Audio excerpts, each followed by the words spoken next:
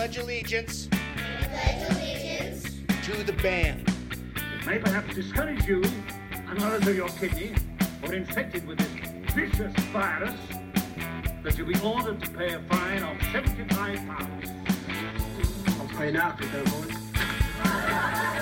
Just make 10 louder and make 10 be the top number and make that a little louder. These guys are 11.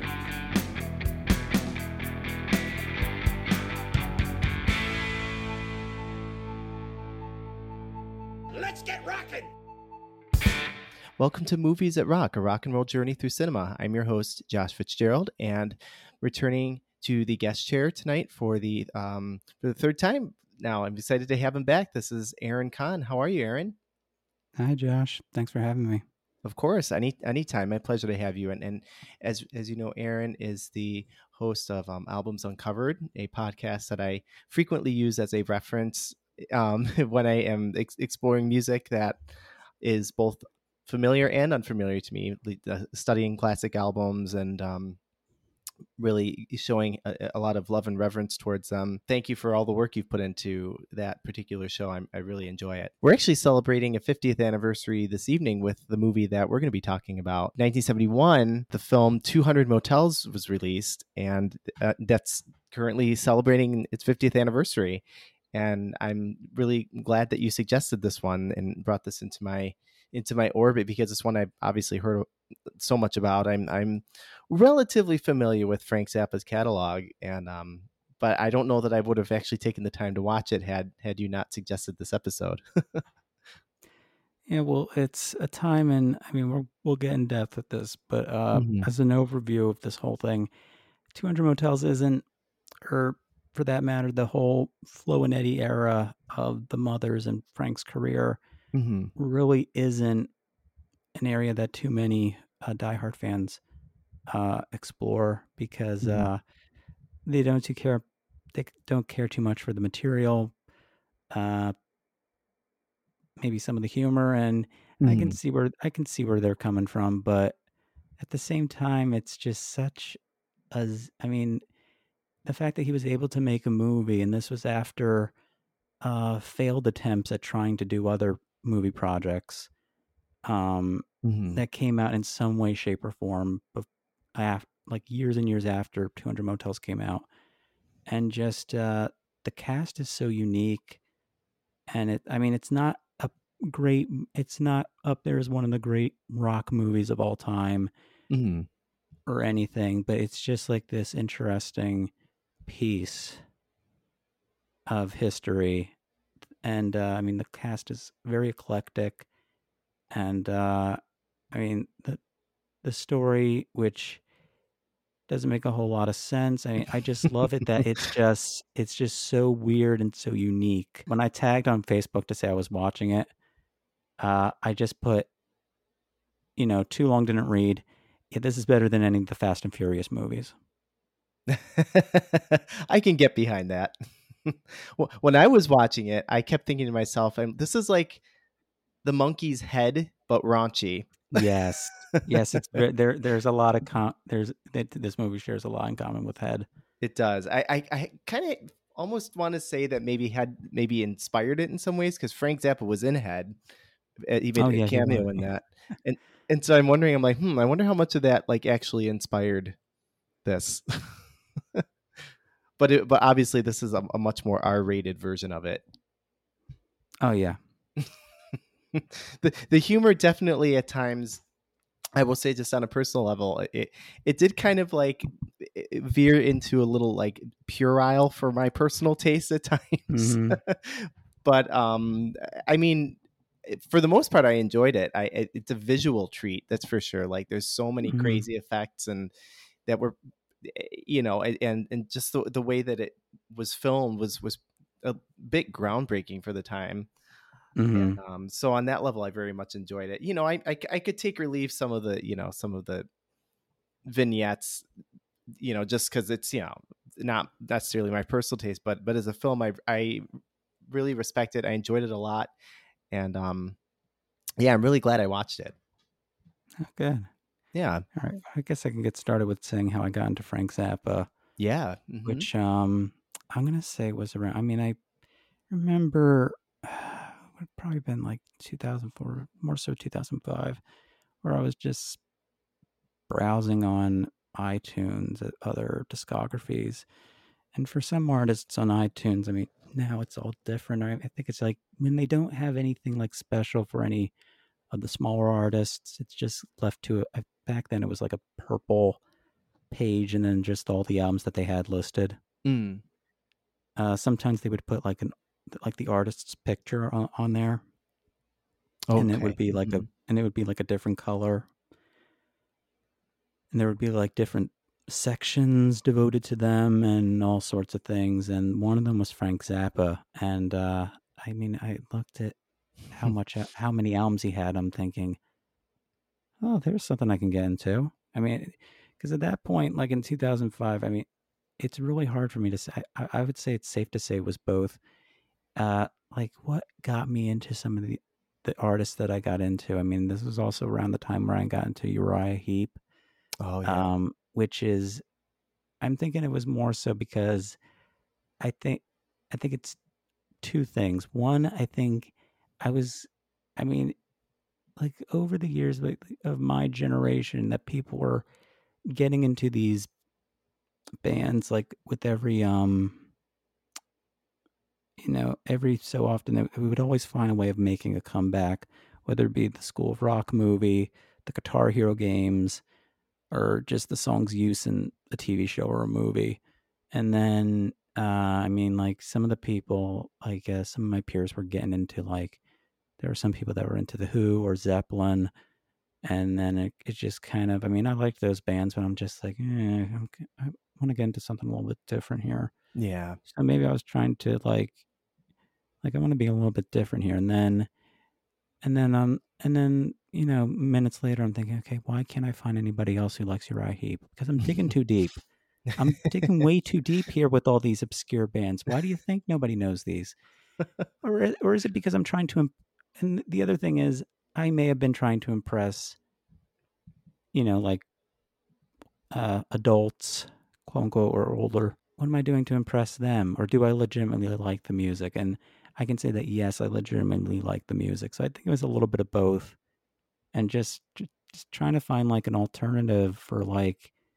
I mean, even sometimes, I mean, even though I love the Beatles, I mean, sometimes I'll want to listen to maybe like a Wings album sometimes over a Beatles album sometimes, but it's just like because some stuff just gets so talked about and whatever. So where I'm going with this is that it was around that time that I found out about Frank Zappa, and I can remember reading an issue of Rolling Stone magazine, and there was this section on a School of Rock type program in some state, and they Mhm. did like a little blurb on it, and they interviewed a couple of the kids, and they asked them who their favorite bands were, and one kid said that he loved Frank Zappa, and that he was so weird, Wow.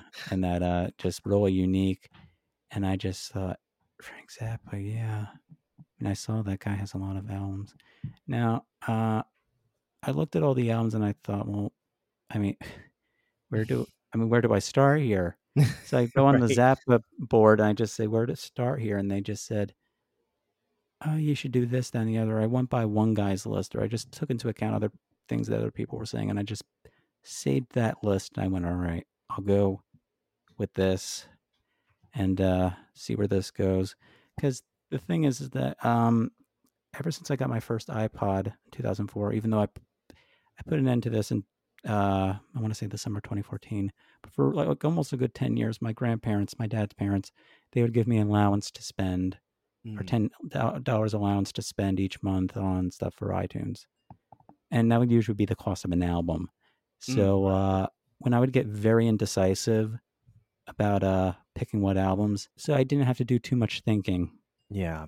for this. Like, okay, get the next Thin Lizzy album, get this. So I was getting into his albums, and I got about like four before going over uh, to camp for 2006, which that was the first time I stayed for a full year. And I got Apostrophe on CD. Mm. And then when I came back, all the Zappa stuff had been taken down Oh from wow. iTunes. So I had to go out to the record stores and not by myself, but I had to just any Zappa album I could find, I grabbed it, and I mean, at least two I would pick up if I saw like there was a whole slew of them. Remember, Mm. like 2008, towards the like not towards the end of 2008, but it was like towards the end of Sam Goody's. Oh yeah. It was like there were like all these Zappa albums, and I went, oh wow, there's a lot here. So I went there like 1 month. Can I get these? Okay. Then I came back like another couple. Can I get these now? And then I think it was like May of 2008. Gone. Sam Goody's was gone. Wow. Just Just like that. But I would just try and, I mean, any camp trip that we made to the mall, I would always make sure, okay, got to check in Z for Zappa. And I would always see the same things. Yeah, I don't need them. And then, yeah, I just became really interested in it because I always fell back on Zappa because I just liked how unique the music was and how he was able to use humor in his music and how the guy Mhm. was able to just be completely silly in one moment and then show off his incredible guitar playing chops on the Right. other.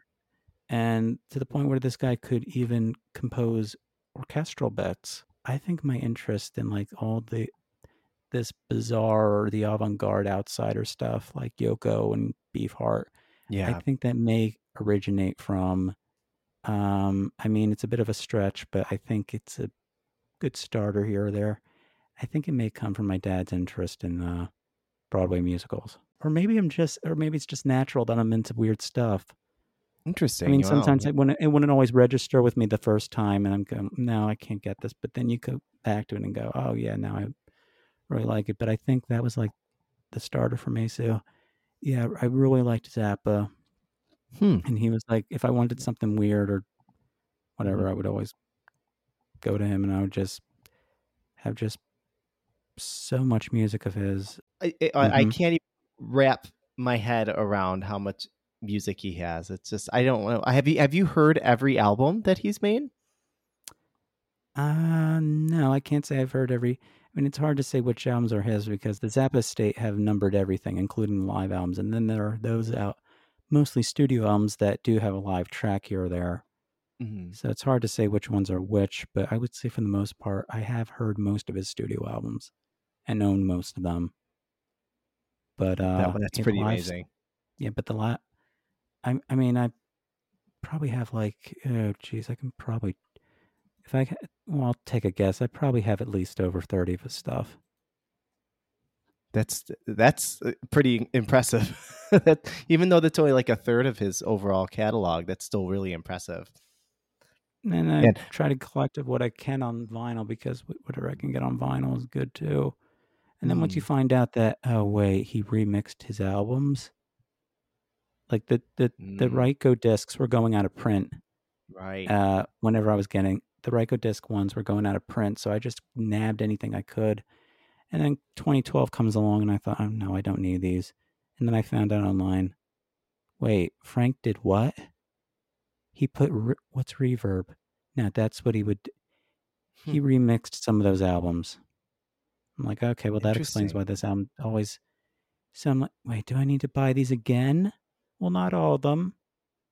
And I just thought, I'll just stick with what I have and not think too much about it. But over the years, I Yeah. have repurchased a few of those albums just so I can hear those original mixes. And yeah, I can hear like the 1970s stuff is where he really started adding the reverb on a couple of the older albums, and they sound much better without it. Um, but yeah, I've even gone to the extent of like, yeah, I'll repurchase it. I'll go ahead and repurchase them, even though Mhm. it's only the ones where I can really hear a distinctive difference. But yeah, I really liked Zappa. Now, as far as with this movie, I kind of always held off on it because, well, the movie wasn't available in its entirety, and even if it was, maybe I would have watched it. I mean, at Mm. this time, this was 8th grade, so I would have been 14 years old when I got into Zappa. 200 Motels is rated R. Yeah, I mean, this would be pretty pretty so racy for a 14-year-old. I mean, it's not that we I don't know mean, what this stuff is, but had it, had I found it somehow during those years before I turned 17, I probably could have gotten away with just watching it because, I mean, it deserves its R rating, but I mean, Yeah. well, I could probably just watch it and nobody would notice, just like that kind of thing. But I could never find it because there would always be people trying to take it down. The movie was it's still kind of unavailable for the most part, as far as with the physical format, and it's so I would just wait for somebody to put it up on YouTube or any video sharing website.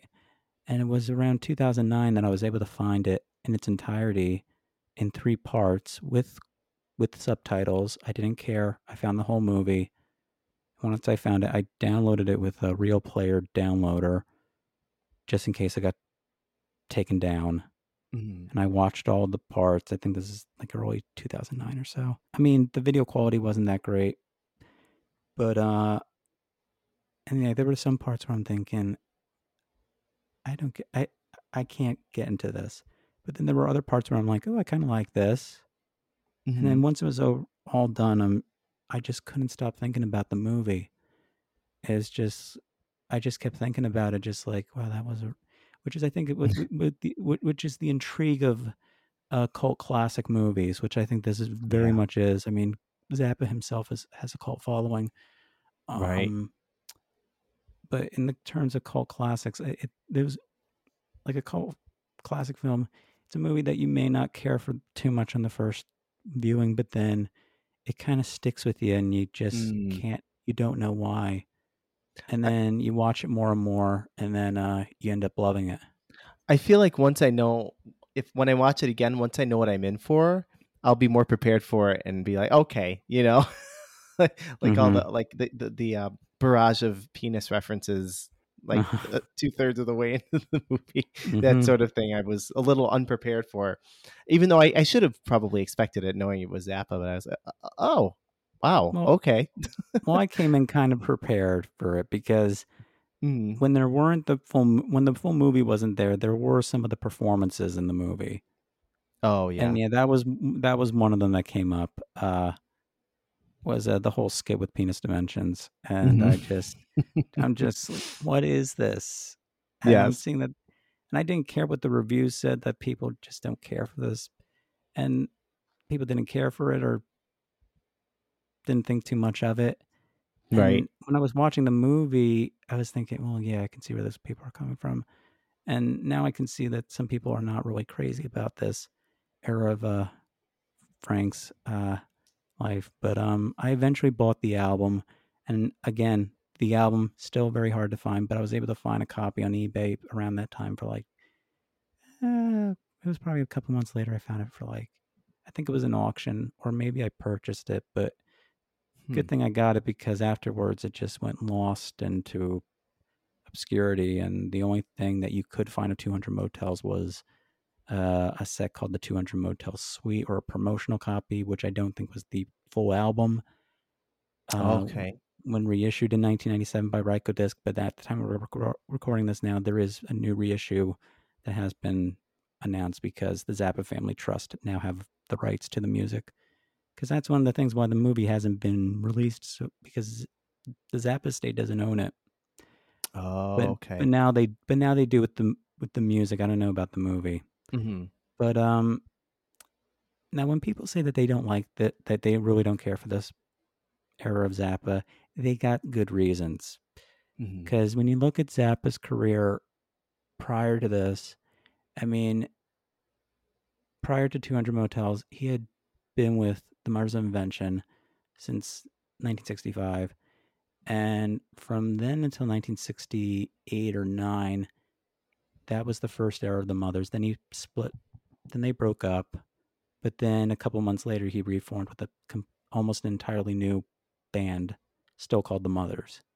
Yeah. Uh, and with the original Mothers, those albums, Freak Out, Absolutely Free, We're in It for the Money, and then a couple of others, which you can throw in there. But I mean, those first 3 are like amazing. And Yeah, I they mean, really people are. have their reasons for liking those. People have their reasons like for liking that era of the Mothers because it was smart satire. Yes. I mean, Zappa was attacking every cultural group that was out there, the hippies, the politicians, and it was, well, it could be very silly and very weird. Okay, so he decides to split the mothers. He made Hot Rats, Yeah. almost all instrumental album, and then he decided, okay, I'm going to reform the mothers. And yeah, there were a couple of people that were left over. Maybe George Duke was in one version of it. Don Preston, I think, was in there. But he was also with people like Ainsley Dunbar, and special two standouts in the band were Howard Kaylan and Mark Volman, or Flo and Eddie from the Turtles.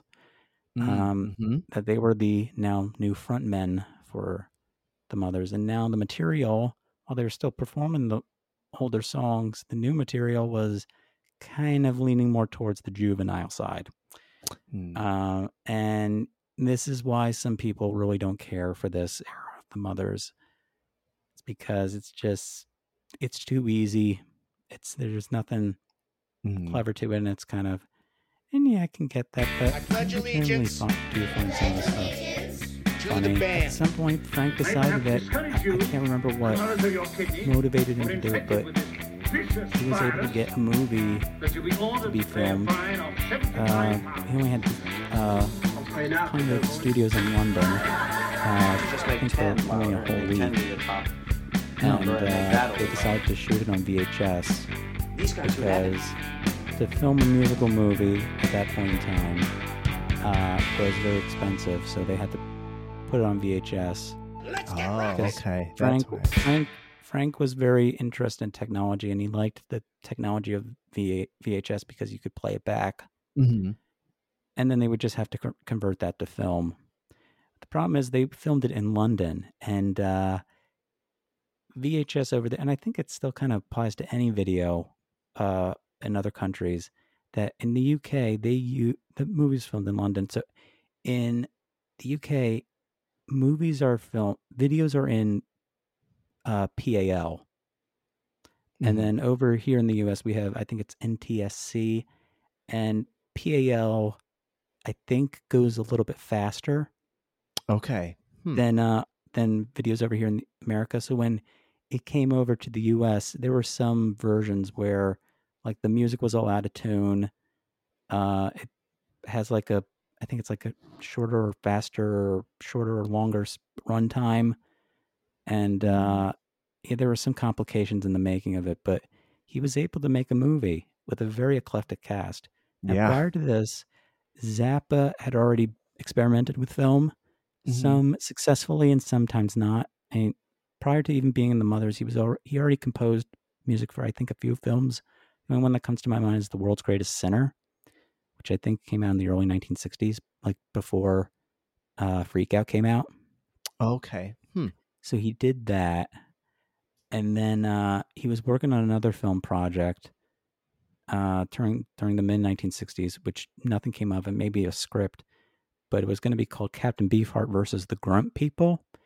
And it was going to be this movie with his friend Don Van Vliet.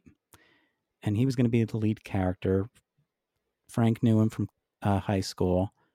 And just nothing came of it. And then Don Van Vliet took the Captain Beefheart name and formed his own band, the Magic Band, which Frank, this is one of the many things in the complicated friendship of Frank Zappa and Captain Beefheart. Yeah. And that Frank felt like, well, you're taking the Captain Beefheart name for yourself.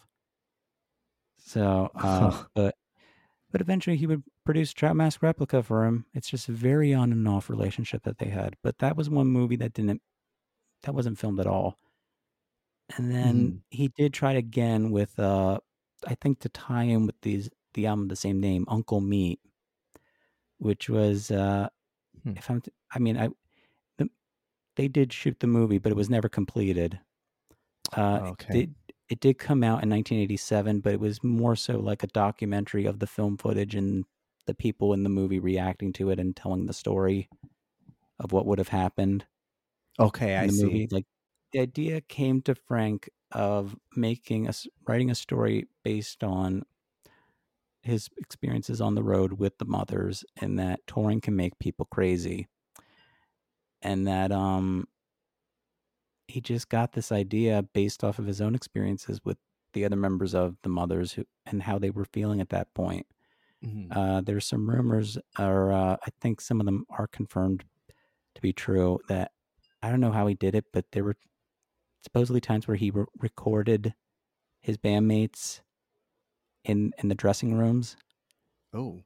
And one of the band members, Jeff Simmons, he was really fed up with being in the Zappa band. He was fed up. He really didn't want to be playing Zappa's comedy music, and he wanted to leave. And then I think when he found out that he had been recorded, and prior to them doing the 200 Motels movie, he decided he wanted out. He did come back a couple, I think, for the Overnight Sensation, Apostrophe, One Size Fits All band.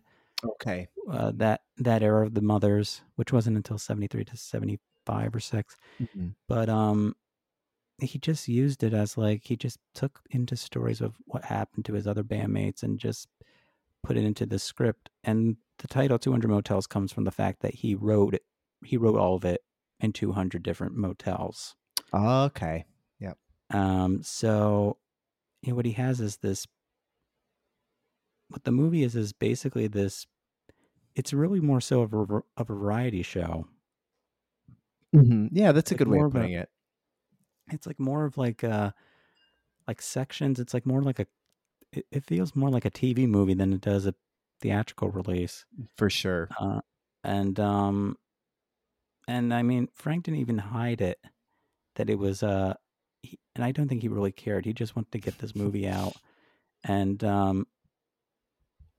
you can tell that, yeah, all the sets are fake and that they're basically on the same set the entire movie, but it's still really intriguing. And at the same time, he's backed up with an orchestra playing all of this music. Yeah. Like, there's a lot going on here. So I guess that goes into the movie itself. Now, the movie was directed by Tony Palmer. I think at that point it already directed a couple of music-related things, or was going to at some point. I don't think 200 Motels was his first. Yeah. I know afterwards he went on to direct a lot of music-related stuff. Yeah. Yeah, definitely. But yeah, I think this is at least one of his first.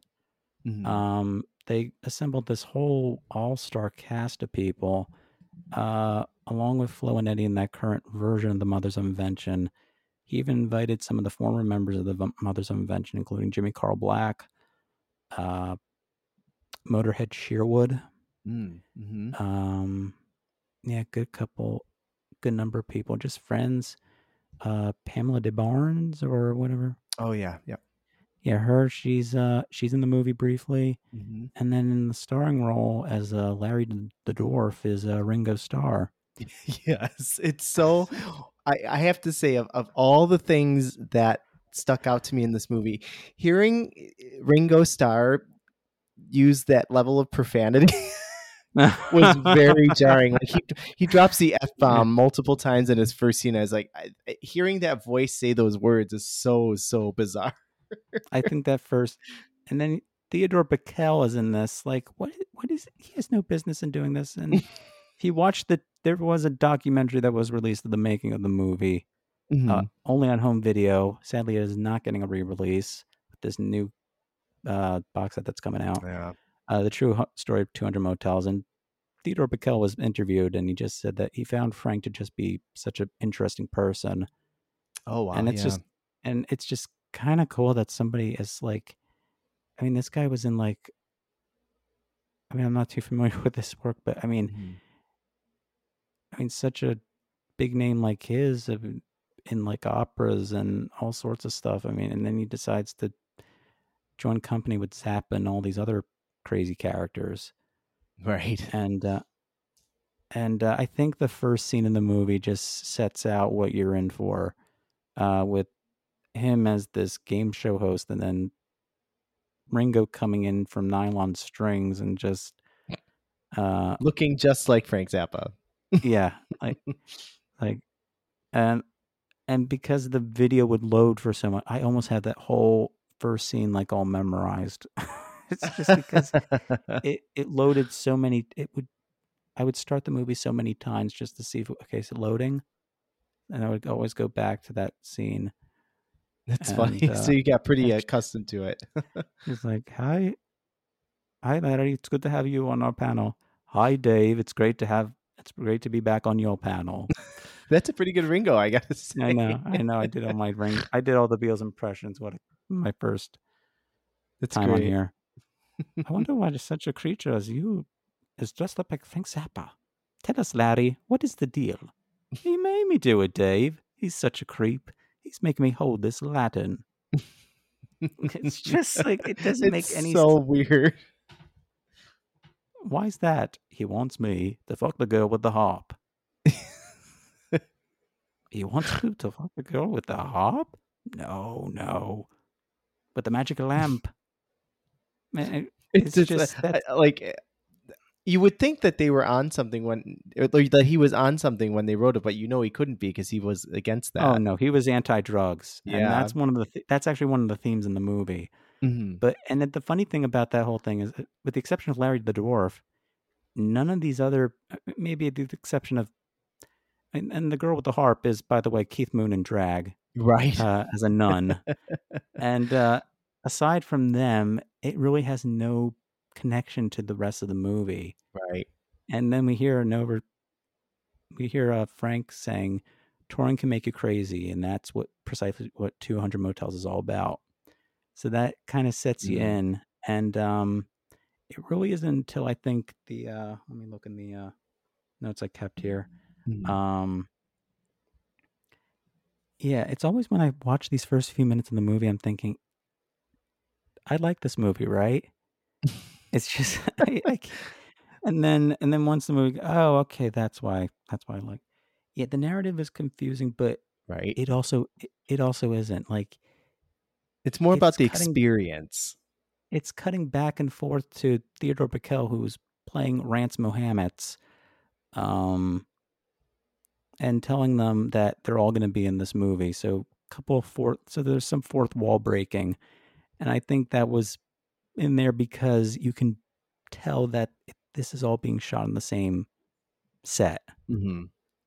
and that he's making a reference that yes, we know this is cheap. We know that we're on the same set, Yeah. and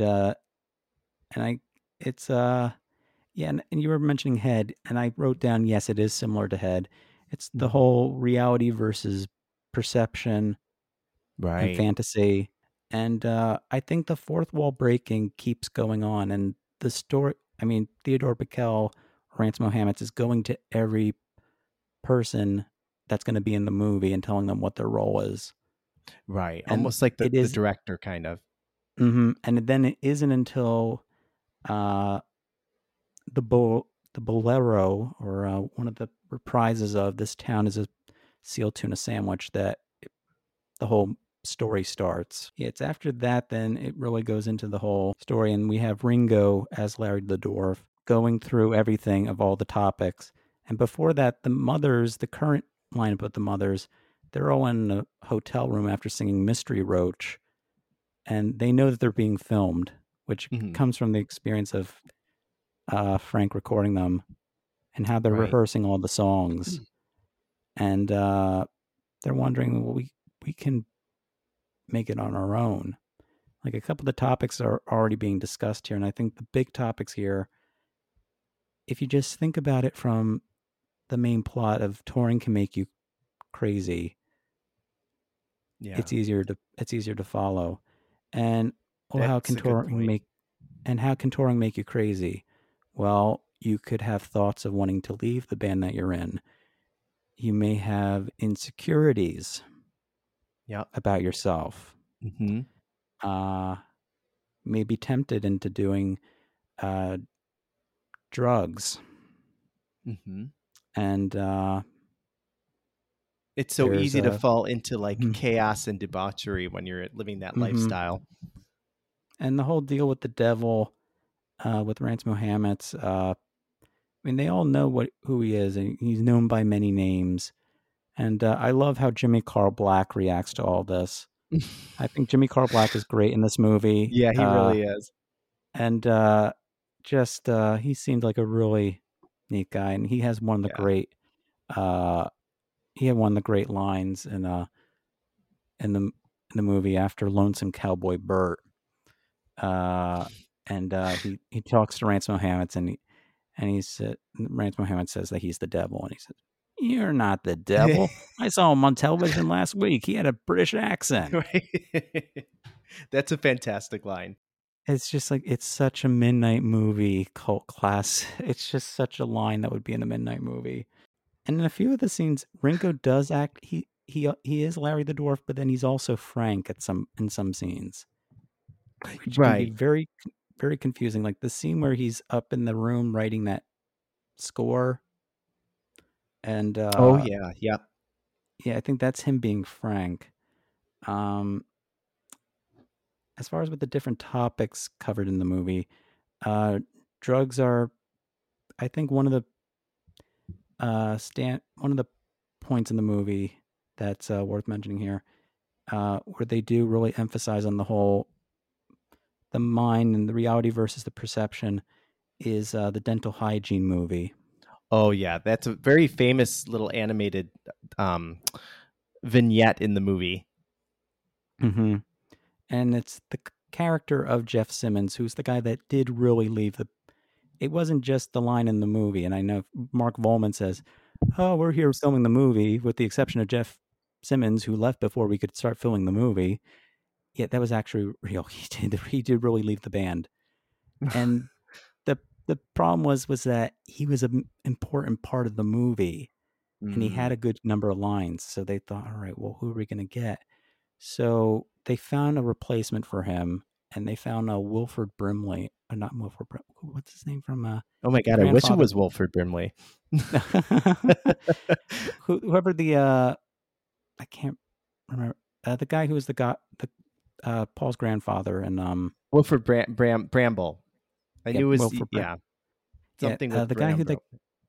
the guy they got was Wilford Bramble, and who was the grandfather or Paul's grandfather in A Hard Day's Night. It's amazing. And had he been in the movie, he and Ringo probably would have been reunited, which is crazy to think Oh about. my gosh, that's from A Hard Day's Night to 200 Motels. What a polar opposite kind of thing. And it's just kind of weird to think that he would be the role of Jeff Simmons, which he does. I mean, if you look at him in A Hard Day's Night, and you look at the guys and the mothers at that time, he does not fit. It would have been Right. really weird to see him in that movie. So I still can't believe that he would have been in the movie. But apparently, according to Frank, he stepped into the set and it was just too much for him. And he just said, I'm out of this. Wow. And Frank just got so desperate to the point where he just said, all right, well, the next person who walks through the door is going to take the role. And just at that moment, Ringo's chauffeur, Martin Linkert, stepped through and they said, hey, you want to be in this movie? And it turned out he could play bass. That's and yeah, awesome. he ended up in the movie. And it's his only credit. It's his only credit. Fortunately, he passed in 2006, but yeah, it was his only movie role. You can look at his IMDb. I think his only other movie credit is that he's in the Videos from Hell video release of Frank Zappa, which I think was all of his music videos. But it's more than likely, it's just archival footage of him in 200 Motels.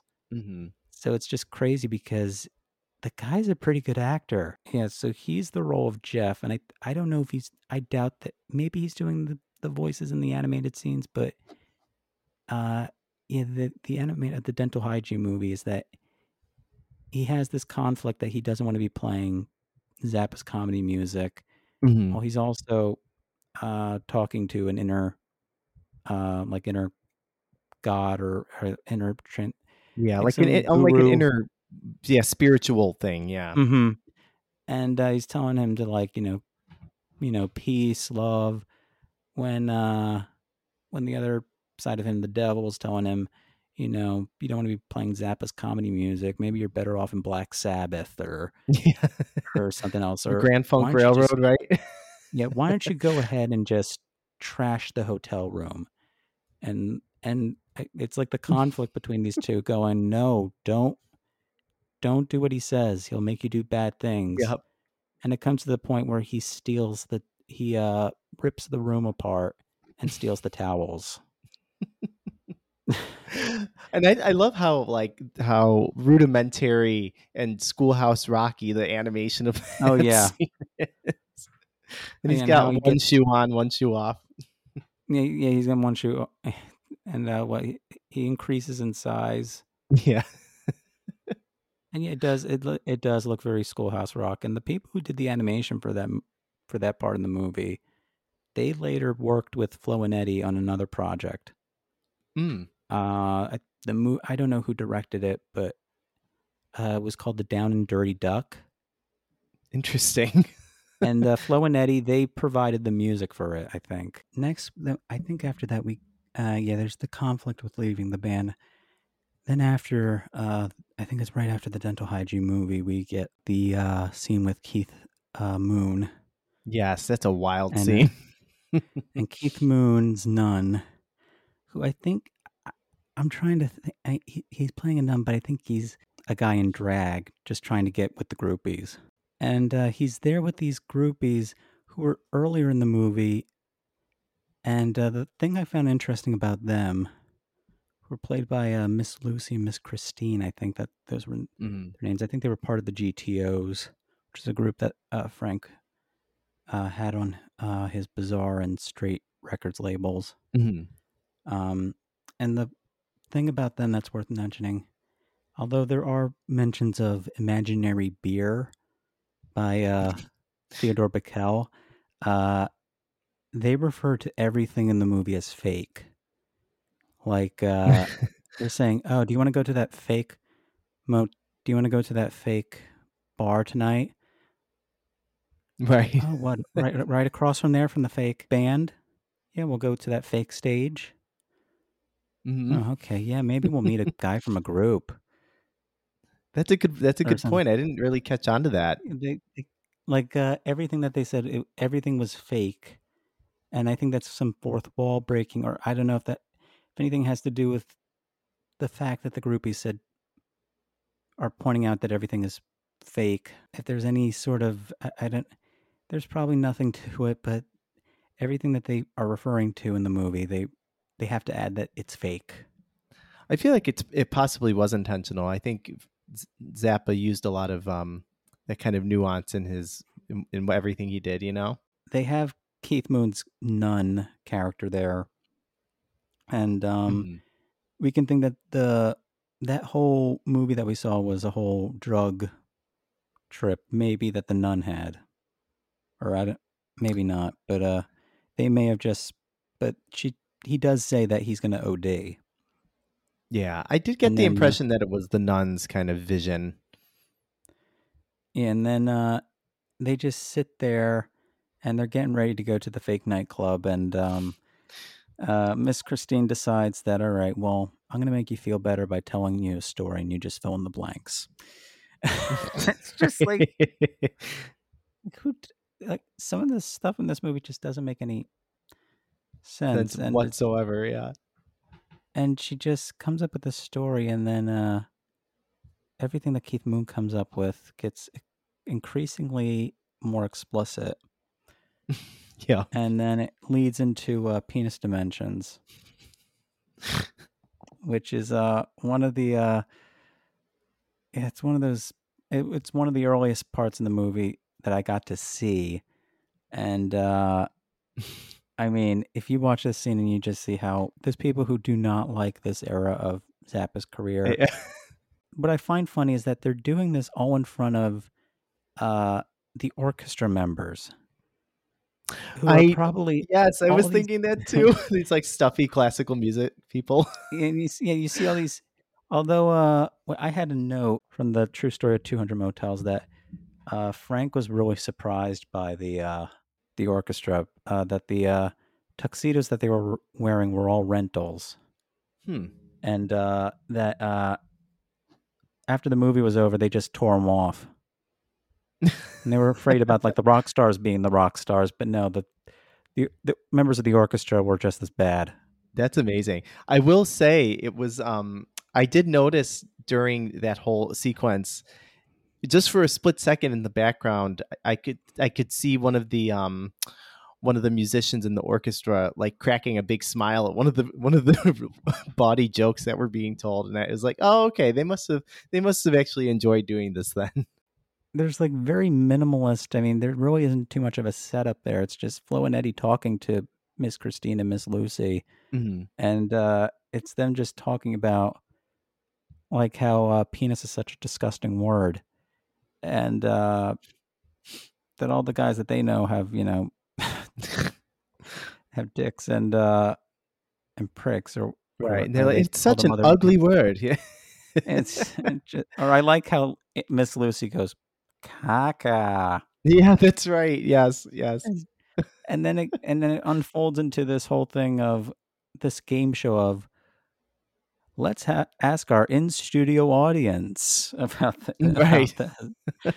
Would you trade for what's behind the curtain or what's in his pants? And then Miss Lucy and Miss Christine are debating on what they would take. Well, let's take what's behind the curtain. I want to see what's behind the curtain. Well, who cares what's in the guy's pants? And then like let's see what's behind the curtain. And then you hear a voice hearing, doesn't anybody care what's in my pants? And then that leads into the penis dimensions, which goes with the whole idea of like the insecurities Yeah. Oh yeah. of Yeah. musicians and what these musicians have when going on tour and meeting the groupies if they're up to the groupies' expectations and they meet Hmm. their qualifications. But the song is performed. I mean, the first thing that we see is I think it's like a back. I think it's actually I do remember one person saying I think that whole scene where you do see the pants. I think it's supposed to act as the pants, but I think it's really supposed to be a parody of the monolith from 2001. Okay. Yes. And then you see the vacuum cleaner that's in the movie who Motorhead Shearwood is in love with. Hmm. You know, spouts out some with some bubbles and causes an explosion. And then you see like the whole, almost the entire cast with these torches and them all singing this song. And in the background, you can see these people dressed up as the Ku Klux Klan, and they're all So singing crazy. Penis Dimensions. And I just see that I'm like, yeah, this is my kind of movie. Just it's just so And there's for also no a lot reason. of like Monty Python in there too. The funny thing is that Mark Volman's wearing a bra during this whole, Yes. and he like undoes his hair, and they just sing an operatic, like it's a whole opera. This whole song, and and then it transcends to this whole thing where it does mention about where they start to recite these things about that almost speaking to the audience saying, "Hi, friends. Did you ever consider that the size of your penis, or in the case of the ladies, at the titties themselves, could lead to thoughts of subconscious anxieties or something to that extent? Yeah. Yes, that things that could force someone to become a politician, a Jesuit monk." It's just, Like, wait, like, it's how did just he come up with this stuff? It's so crazy. And then they also say like, oh, the ladies who can't get the silicone beef up become the writers of erotic fiction. And then it's Howard Kalin who gives all the examples of them, and it's just and it kind of ends with it ends differently on the album than it does in the movie. I kind of prefer the way Mm. it ends in the movie Uh-huh. more because yeah, the album's very different with its tracking order, but in the movie, the Mark Volman goes on about, well, you're at a party, you're feeling so great, you don't have any pants on, you're feeling so great, and somebody comes up to you and says 8 inches or less. Well, you just look that son of a bitch in the eye and you tell them, and it cuts to Ringo going, I put 3 pairs of socks and a bar of beauty soap in the front of my pants. That's right. I remember that. And then it goes into one of my favorite parts of the music. She painted up her face, the whole suite of songs, which are Oh telling the story yes, of yes. the groupies, which is just, it's such a psychedelic jam. Yeah, the music, obviously, being Frank Zappa, is uniformly fantastic. And the crazy thing is that you really don't see him too much in the movie, with the exception of it's just the Yeah. band. Yep, he's got a And few ripping guitar solos, but he doesn't sing or speak in a word in the entire movie, which really well, I think surprised me. which I think with the only, I think that is him in the beginning saying touring can make you crazy, but Oh, okay. I think that's about it. Mhm. The other thing that came to my mind during that segment, I thought back to Spinal Tap and the scene with the cucumber, Oh, yeah. Oh, I that and it's didn't just like didn't think that. of that. It's just like it's one of those things that just that rock stars are just, that this is what, I guess Frank was trying to show an example of that this is what touring can do to you, that you just become, Yep. and like you're not thinking clearly like you would like in a regular. It, like, pollutes your mind. Mm-hmm. And there's more insecurities when they're all getting ready for the well, after the whole suite. Mhm. Ringo then again, I can agree with you with it being a bit jarring to be hearing Ringo say some lines here, Yeah. and then just hearing him after the whole, after the whole she painted up her face suite. Um, what it cuts to Ringo just saying, "Well, now the band are getting ready. Mhm. They're all getting ready to get some Let's pussy." see, yes. It's just like, I did a double take when I was like, "Wait, what?" And actually, it was at that point I put the closed captioning on and watched the rest of the movie with closed captioning because I was so lost with the dialogue. and I was a bit surprised to be hearing that coming from a Beatle. Just like, Yeah, oh yeah. what was that? Yep. Like everything the Beatles did was just for the most part so G-rated, and now here's Ringo saying these lines in that wonderful voice that's gonna soon narrate Right. Thomas the Shining Tank Tire Engine. Station, yes. And it's so vulgar. And although them getting ready, there's a couple of good laughs in there. They're all getting ready like they're in their dressing room, Mhm. and they're talking about, oh, how they're going to get laid tonight. They look so nice, and that they put some they put some cologne on, or they're brushing up their hair, and that they're wondering. There's this question that they're asking themselves: why can't I be Buona Dick?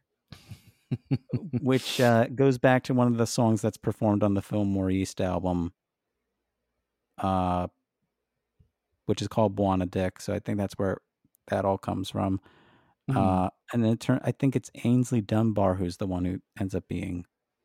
And the way that he says it, I mean, it's kind of you would expect it from Mark Volman and Howard Kalin, but then Yeah. Ainsley Dunbar says everything in his British accent, like, "Oh, got to make sure that Right. the girls, after all, I am Buona."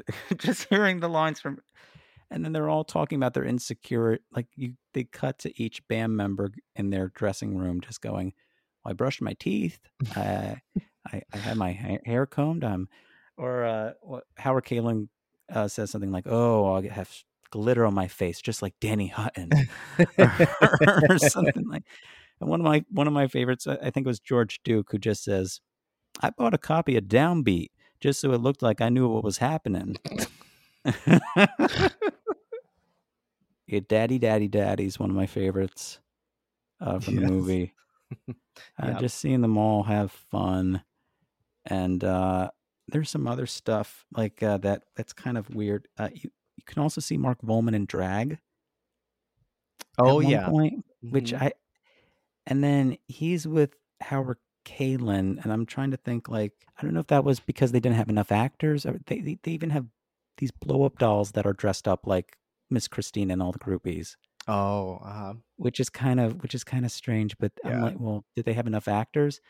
But then I'm looking, it cuts from, I think, Ainsley Dunbar, who has like two girls in each arm, and then it cuts to Howard Kalin, who's with Mark Volman, and making it look like the look on Howard Kalin's face makes it look like he wasn't able to find anybody, and all he was able to find was Mark Volman in drag. It kind of ends with with Martin Linker playing the role of Jeff Simmons, going over to Don Preston and telling him one of the things from the movie that that Don Preston should have never left the Mothers, or Don Preston should have never joined the Mothers, and that he was just telling him, well, you could have joined, Blood, Sweat, and Tears, or you could have joined, a jazz Oh yeah, group. that's right.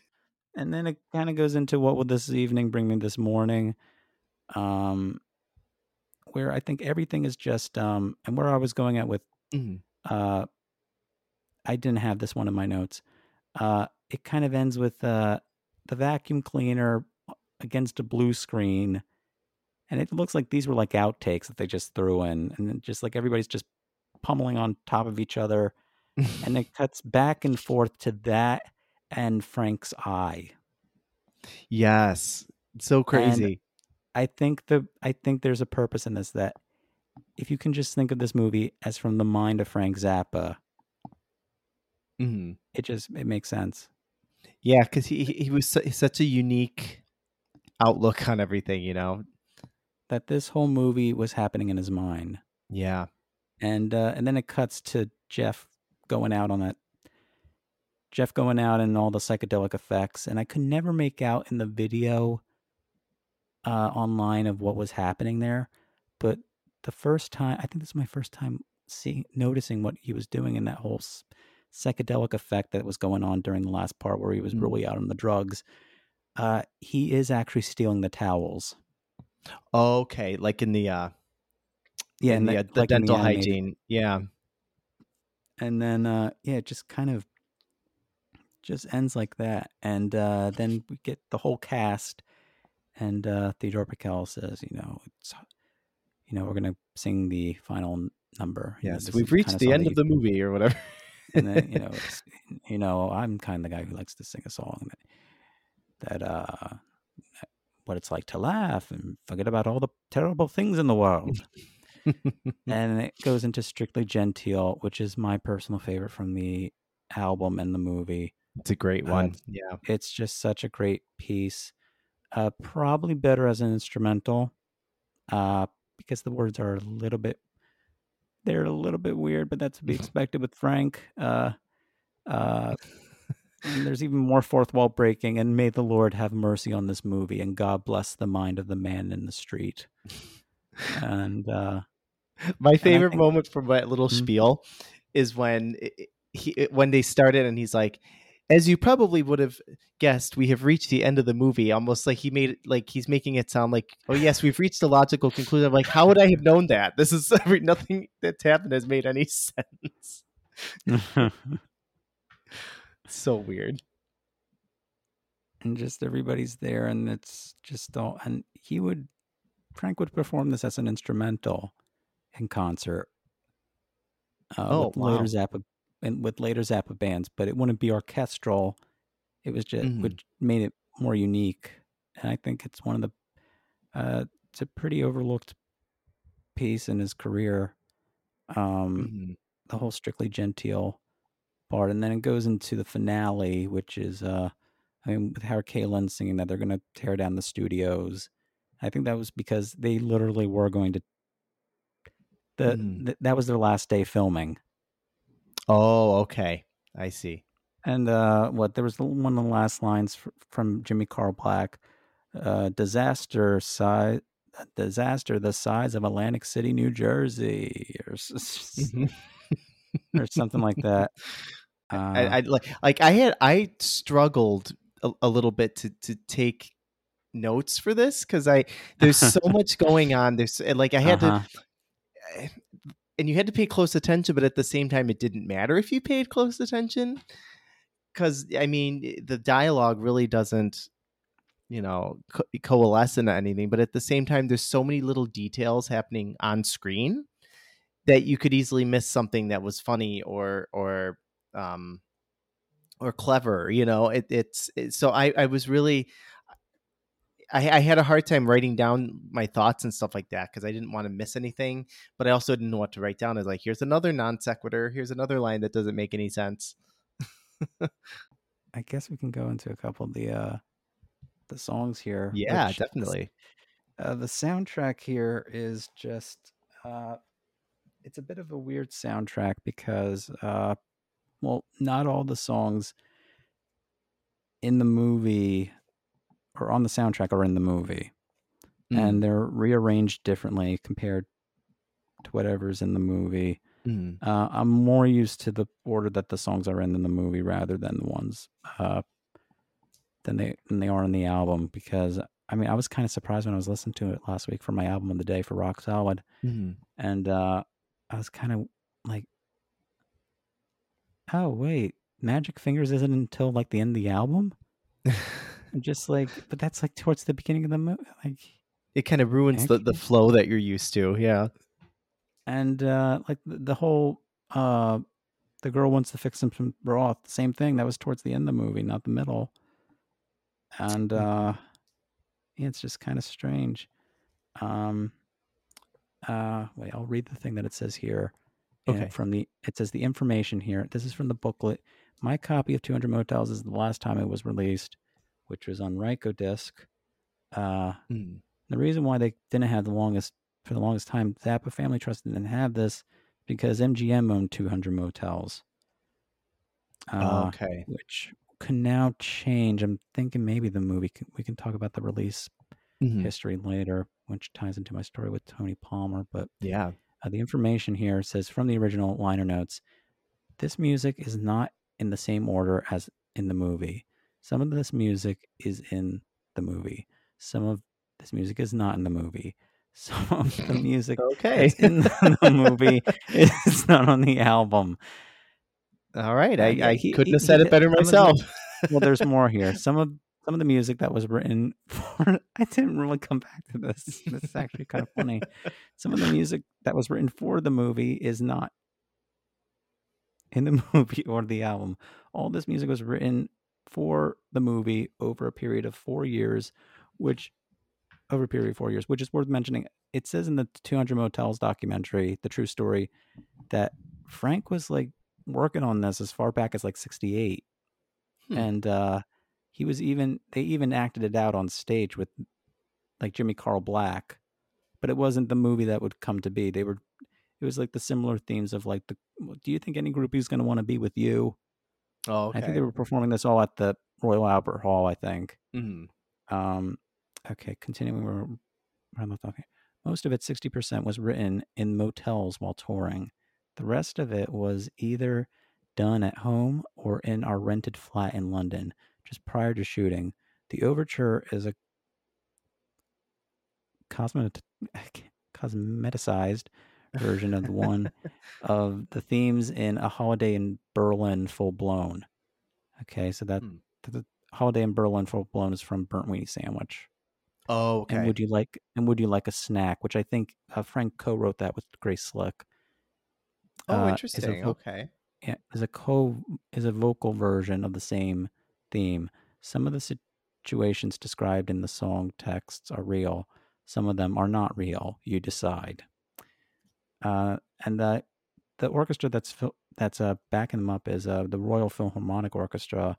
Looks like it says for the live recordings they use the mobile Rolling Stones studio, recording studios in Whitley Studio.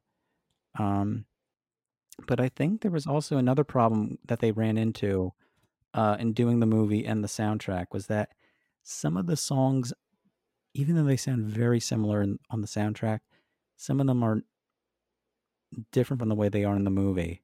Because I think they recorded it right there on set.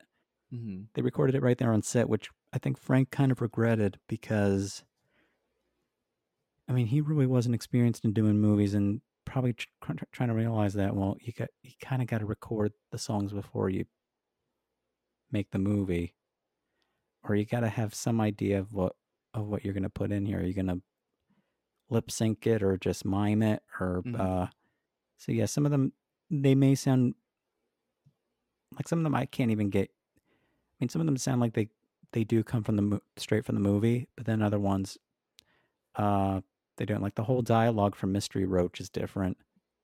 Mystery Roach is I mean, it isn't the first song, but it is the first. I would say first proper song because it really goes into the semi-fraudulent, direct from Hollywood Overture, which is the whole intro with Larry the Dwarf and Theodore Bickel, and then it goes into Mystery Roach. And I do like Mystery Roach. It's one of the rockers on the album.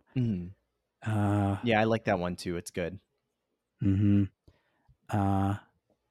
Then it goes into a bunch of. It's really the thing with the 200 Motel soundtrack is that there's a lot of filler here with the orchestral songs. Oh yeah. And I mean, there's a lot with the This Town is a Sealed Tuna Sandwich.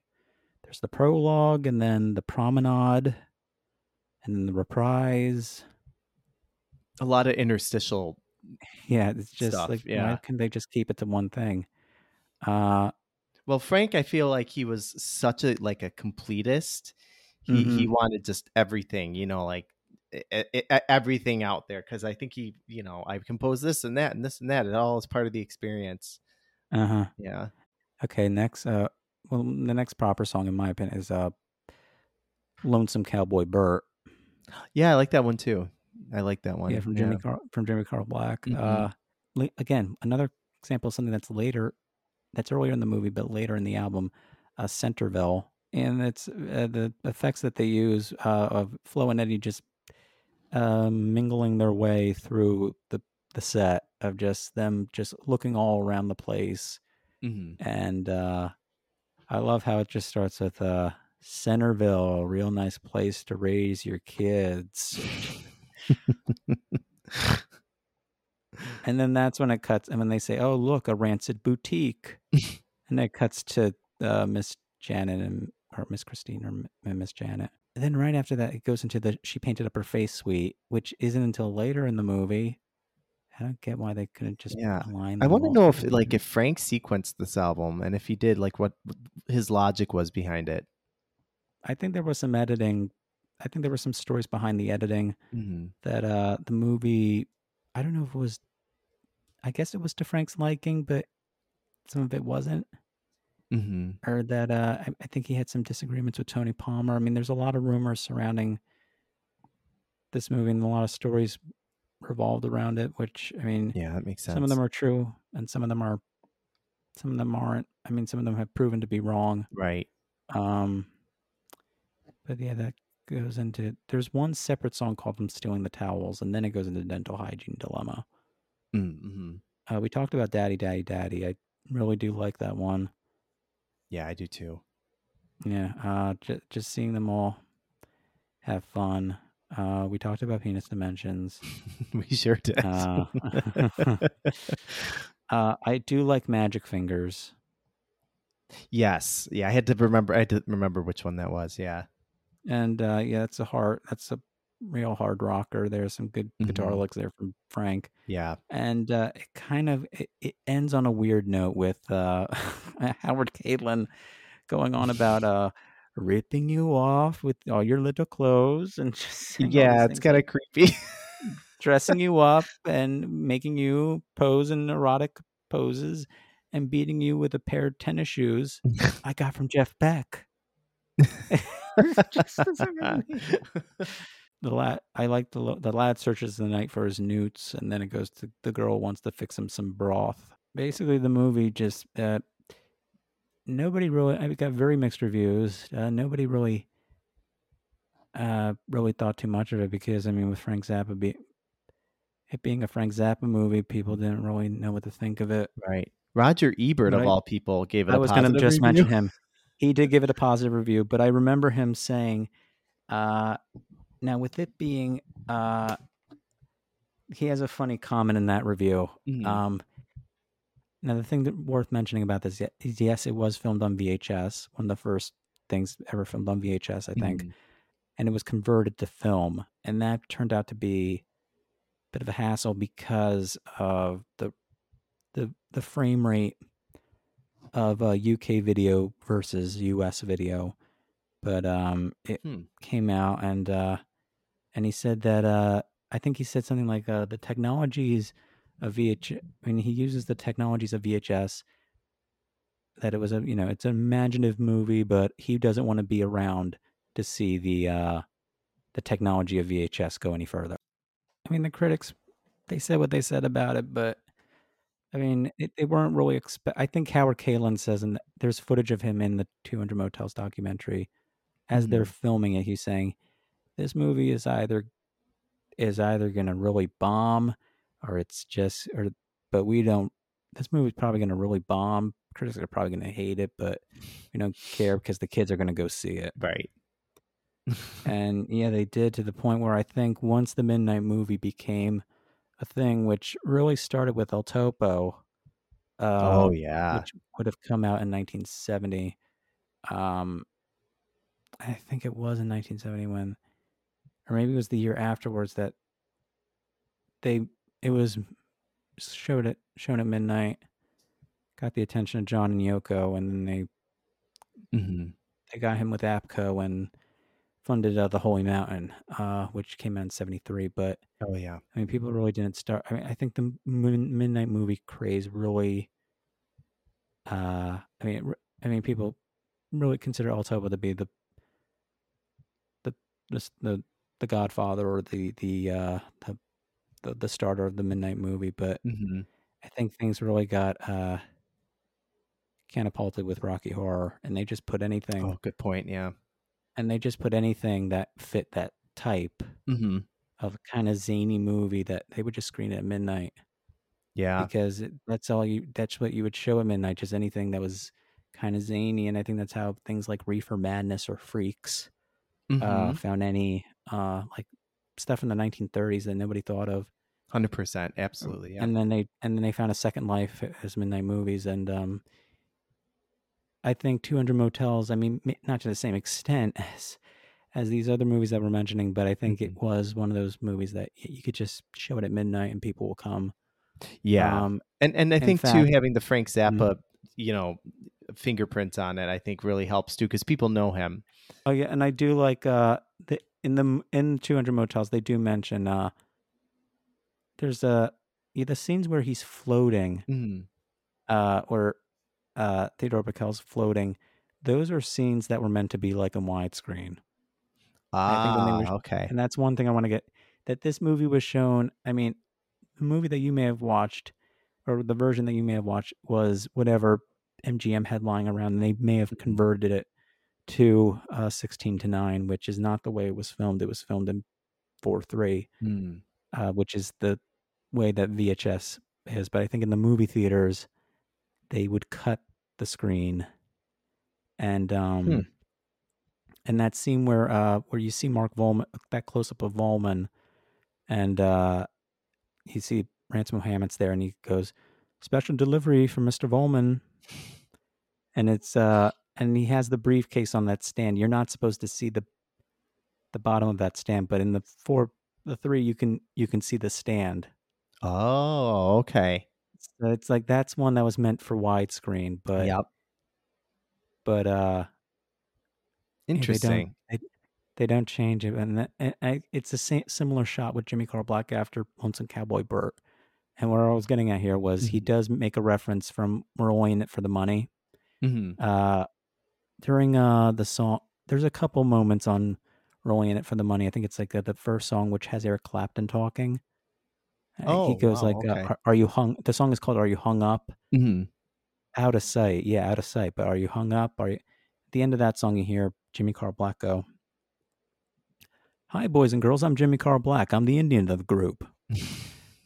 And then it just goes right into the next, "Who Needs the Peace Corps?" And then during the song "Concentration Moon," uh, there's all these weird effects and people talking, and then out of nowhere you hear again, "Hi, boys and girls. I'm Jimmy Carl Black. I'm the Indian of the group."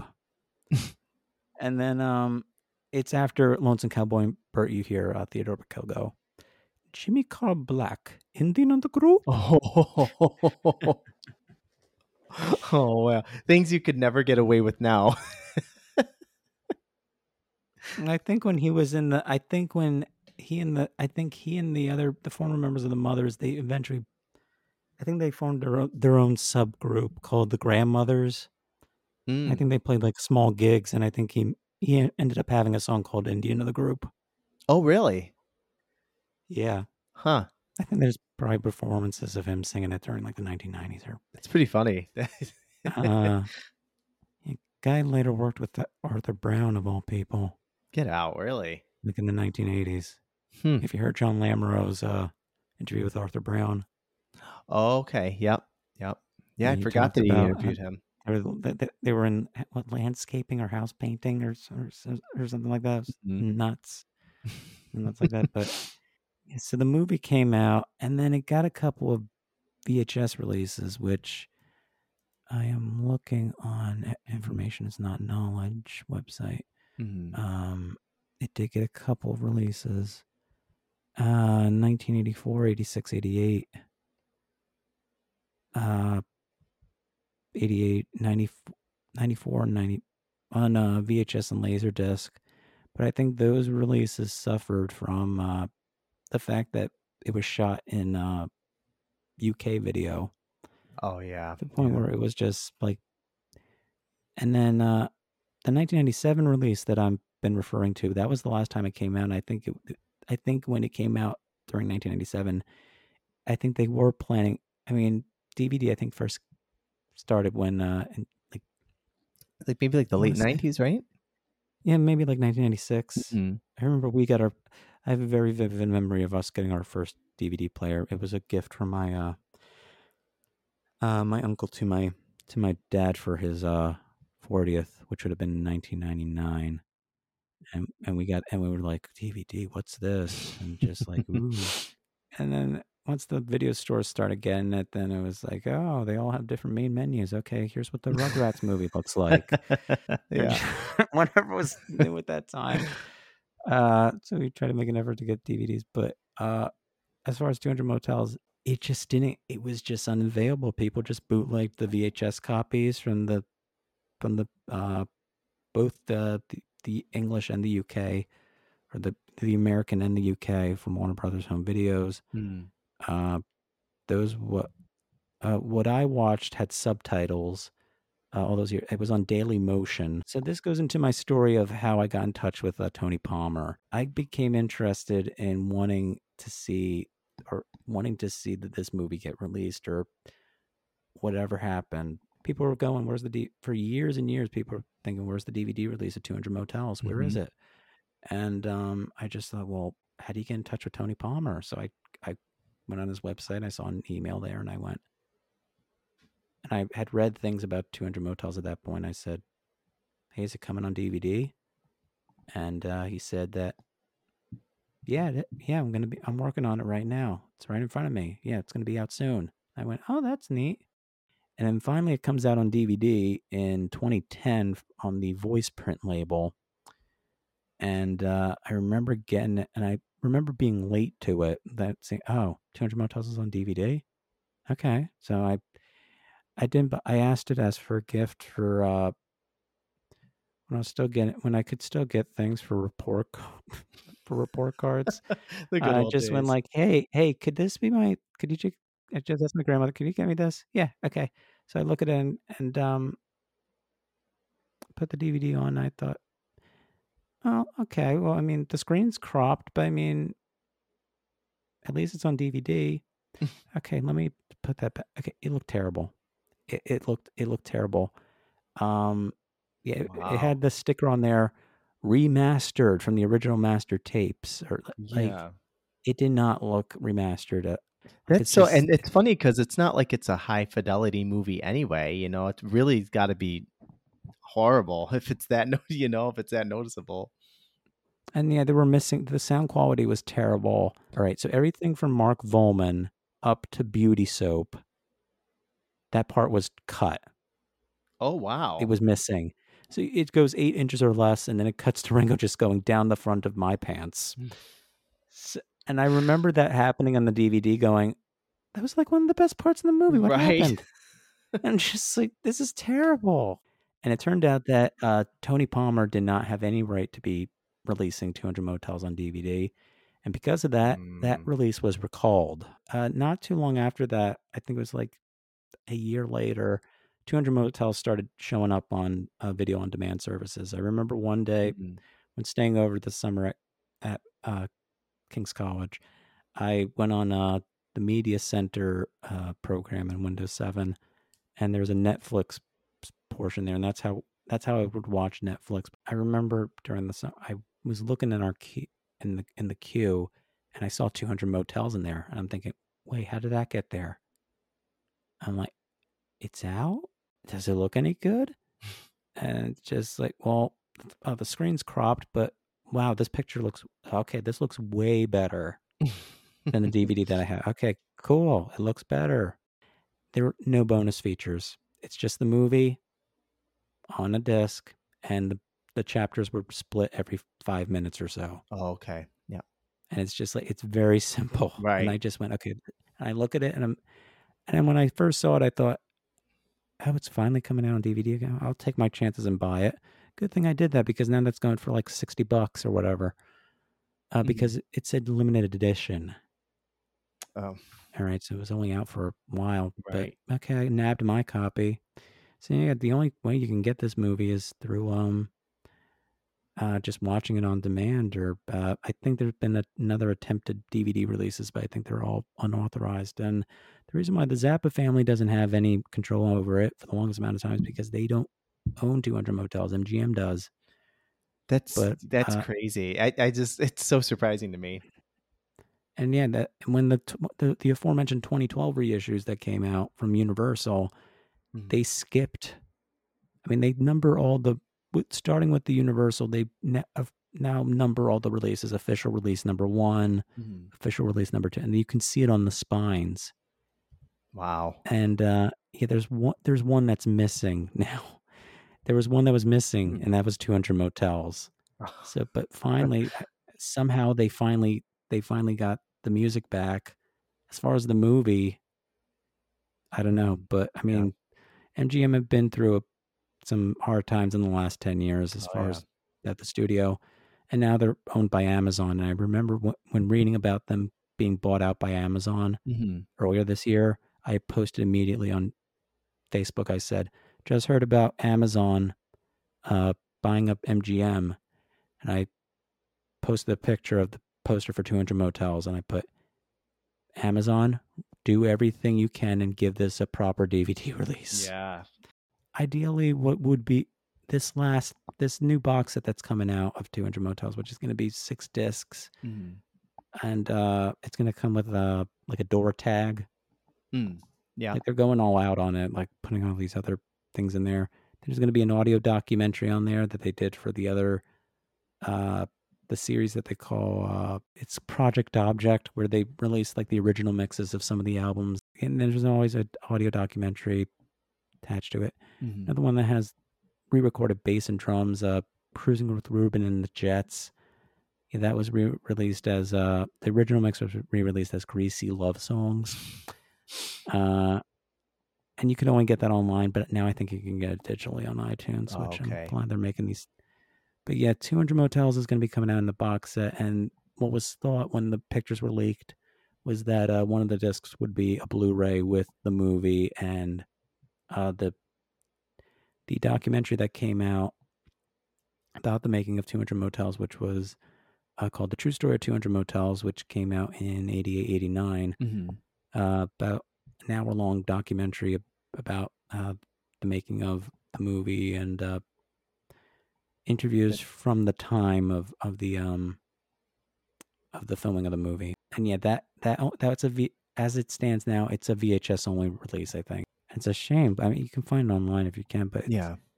it is a good thing to add to the movie. Like, if you, it gives you like a better understanding of the movie a little bit more, Yeah. and just a bit of a respect of what Frank was doing, and how much thought, because I think that Frank really did have an idea behind here, and Mhm. that idea was that touring can make you crazy. Mhm. And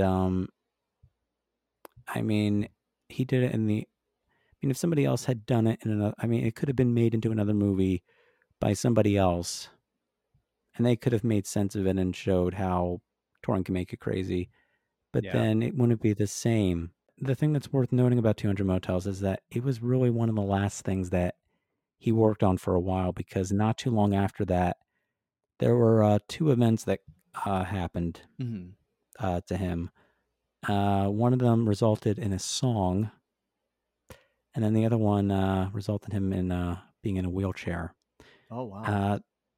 The one that resulted in a song was a gig that he played in Montreux with Deep Purple.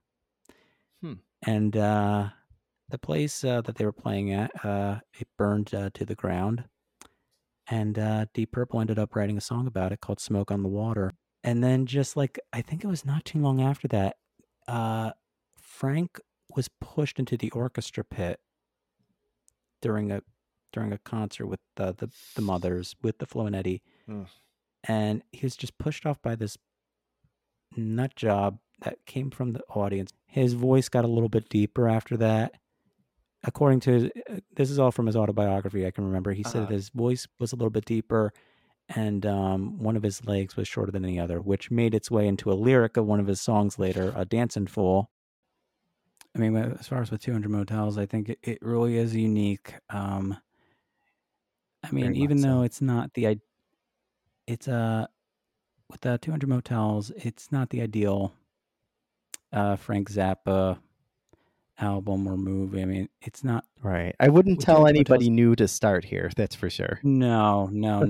If you wanted to start out, I think the way I got into him, or whenever I would get into any artist, I would try to find any documentary, which I have a whole list of. I want to find like the definitive go-to documentaries. If you want to get into an artist, this is the one to go to. Nice.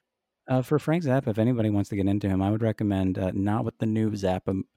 Maybe start with the new Zappa movie, but I mean that's a little too, because I think there's some things that aren't covered on there. I mean it's more about him as a person rather than music, which there's nothing wrong. Which there's nothing wrong with, but I mean there's one from 2007, The Man and His it was from another country, but I think that the one that I went to often was the A&E biography episode on him. Okay. Which it mostly covers it. There's a good portion of it that covers the yellow shark thing that I mentioned, but now that's a pretty good overview. And I think it was before he died, although there was an intro at the beginning saying that Frank Zappa died earlier this year in December or and then I think but I think it was like a BBC documentary, and then A&E took it as a episode of their biography series. And they do talk about 200 Motels in it. Oh, okay. I mean, it's not like extensively, but they do mention that. And that's when I was kind of first introduced to the movie.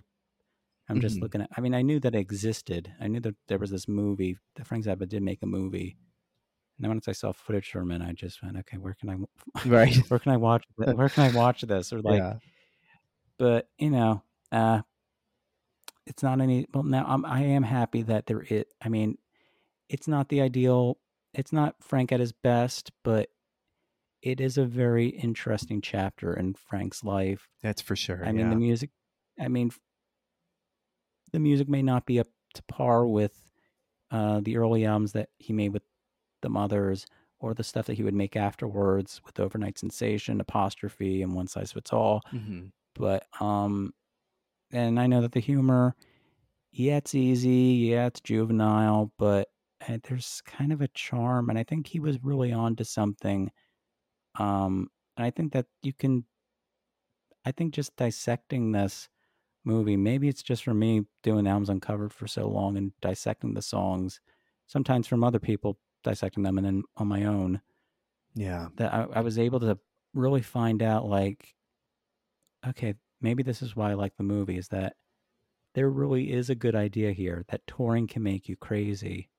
And it's presented as like a variety show or TV special kind of a thing.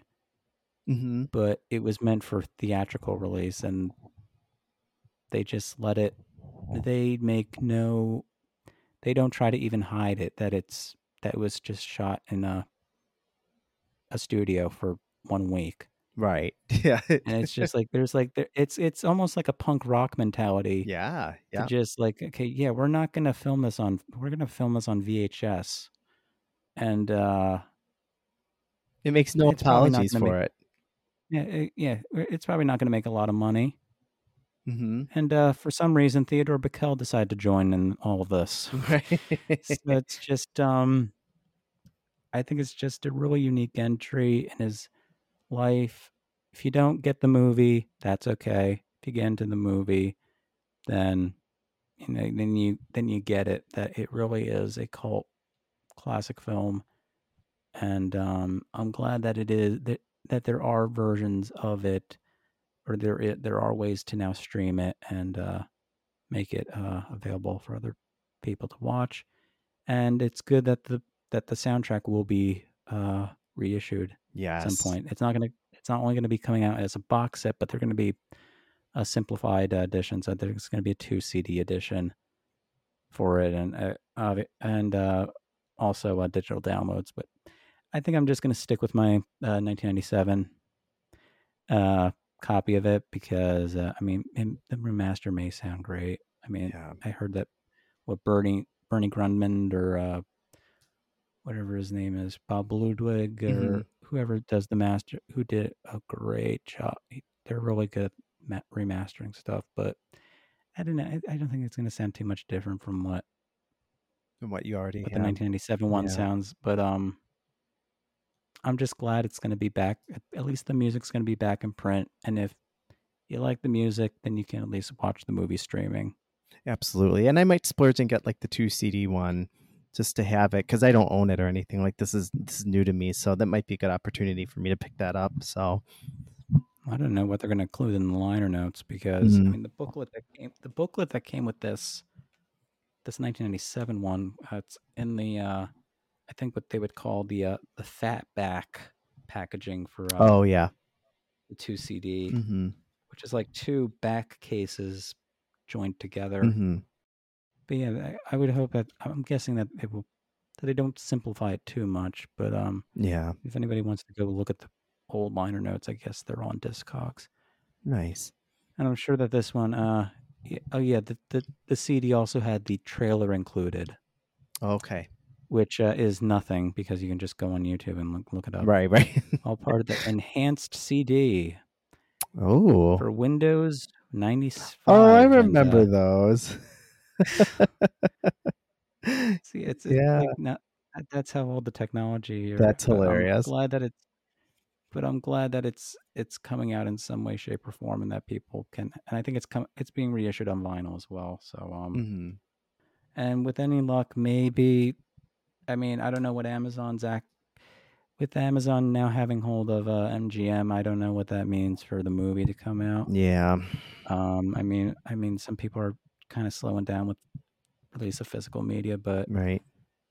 I think I know there's been some drama with the Zappa family and who has the name and whoever, but whoever's in, I think it's Amit now, who's now the head of the thing. If anybody knows what they're doing, or they got to know that there are some people out there who would really like to see this officially released on DVD. Yeah. And just to have it regularly available, not just a limited edition or anything. Just have it for those who can watch it. But for the time being, you can stream the movie wherever it is, or rent it. Yeah. And come next month of November, it should be reissued. Absolutely. Yeah, for sure. A lot to be excited about in the Frank Zappa world. So, well, Aaron, thank you so much for all of your insight and research. This was amazing. I've learned so much tonight.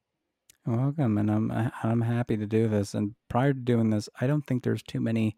I mean, I haven't looked deep into the podcasts app, but I was looking on YouTube and seeing if anybody reviewed this movie, and no, nobody's really reviewed this. Wow. Nobody's really reviewed the movie. I mean, maybe there's some podcasts out there that do. Maybe they mention it in the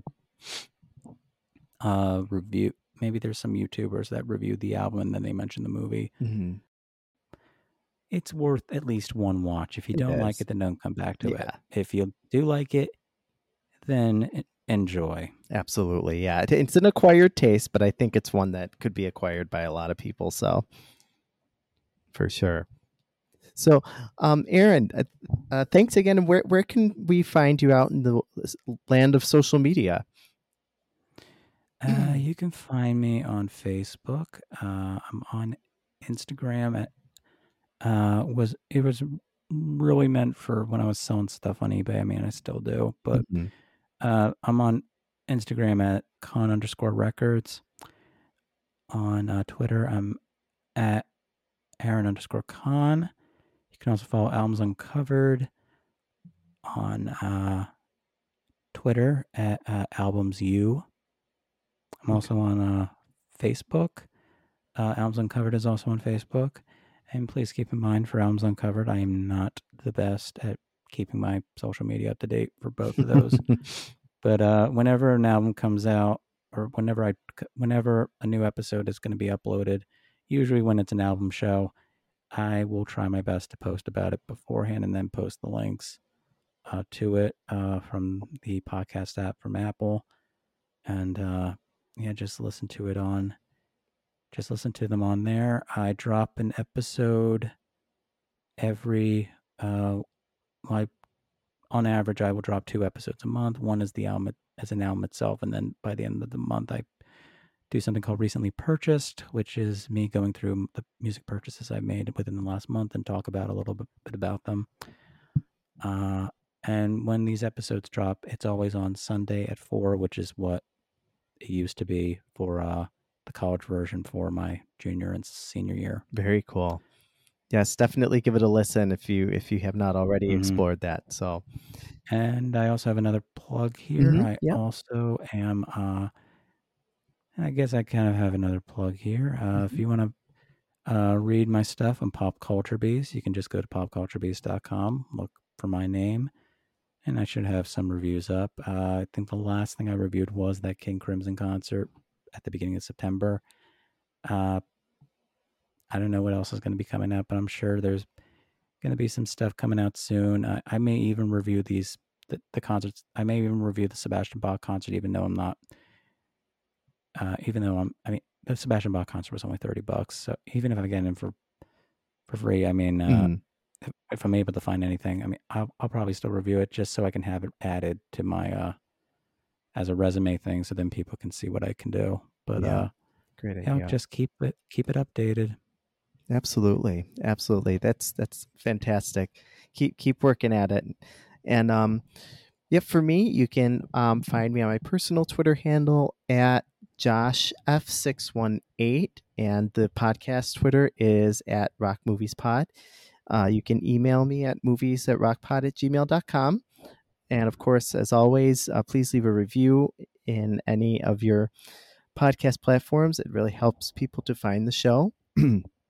Pardon me. And go ahead and go look at the back catalog of episodes. We're at about 40 episodes right now, so it's pretty fantastic. So didn't imagine when I started it that I would have this much content, but it's been pretty great, and I look forward to 40 more. So again, thank you so much for your time, Aaron. This was really fun and really, really informative and entertaining, and I hope that you have a great holiday.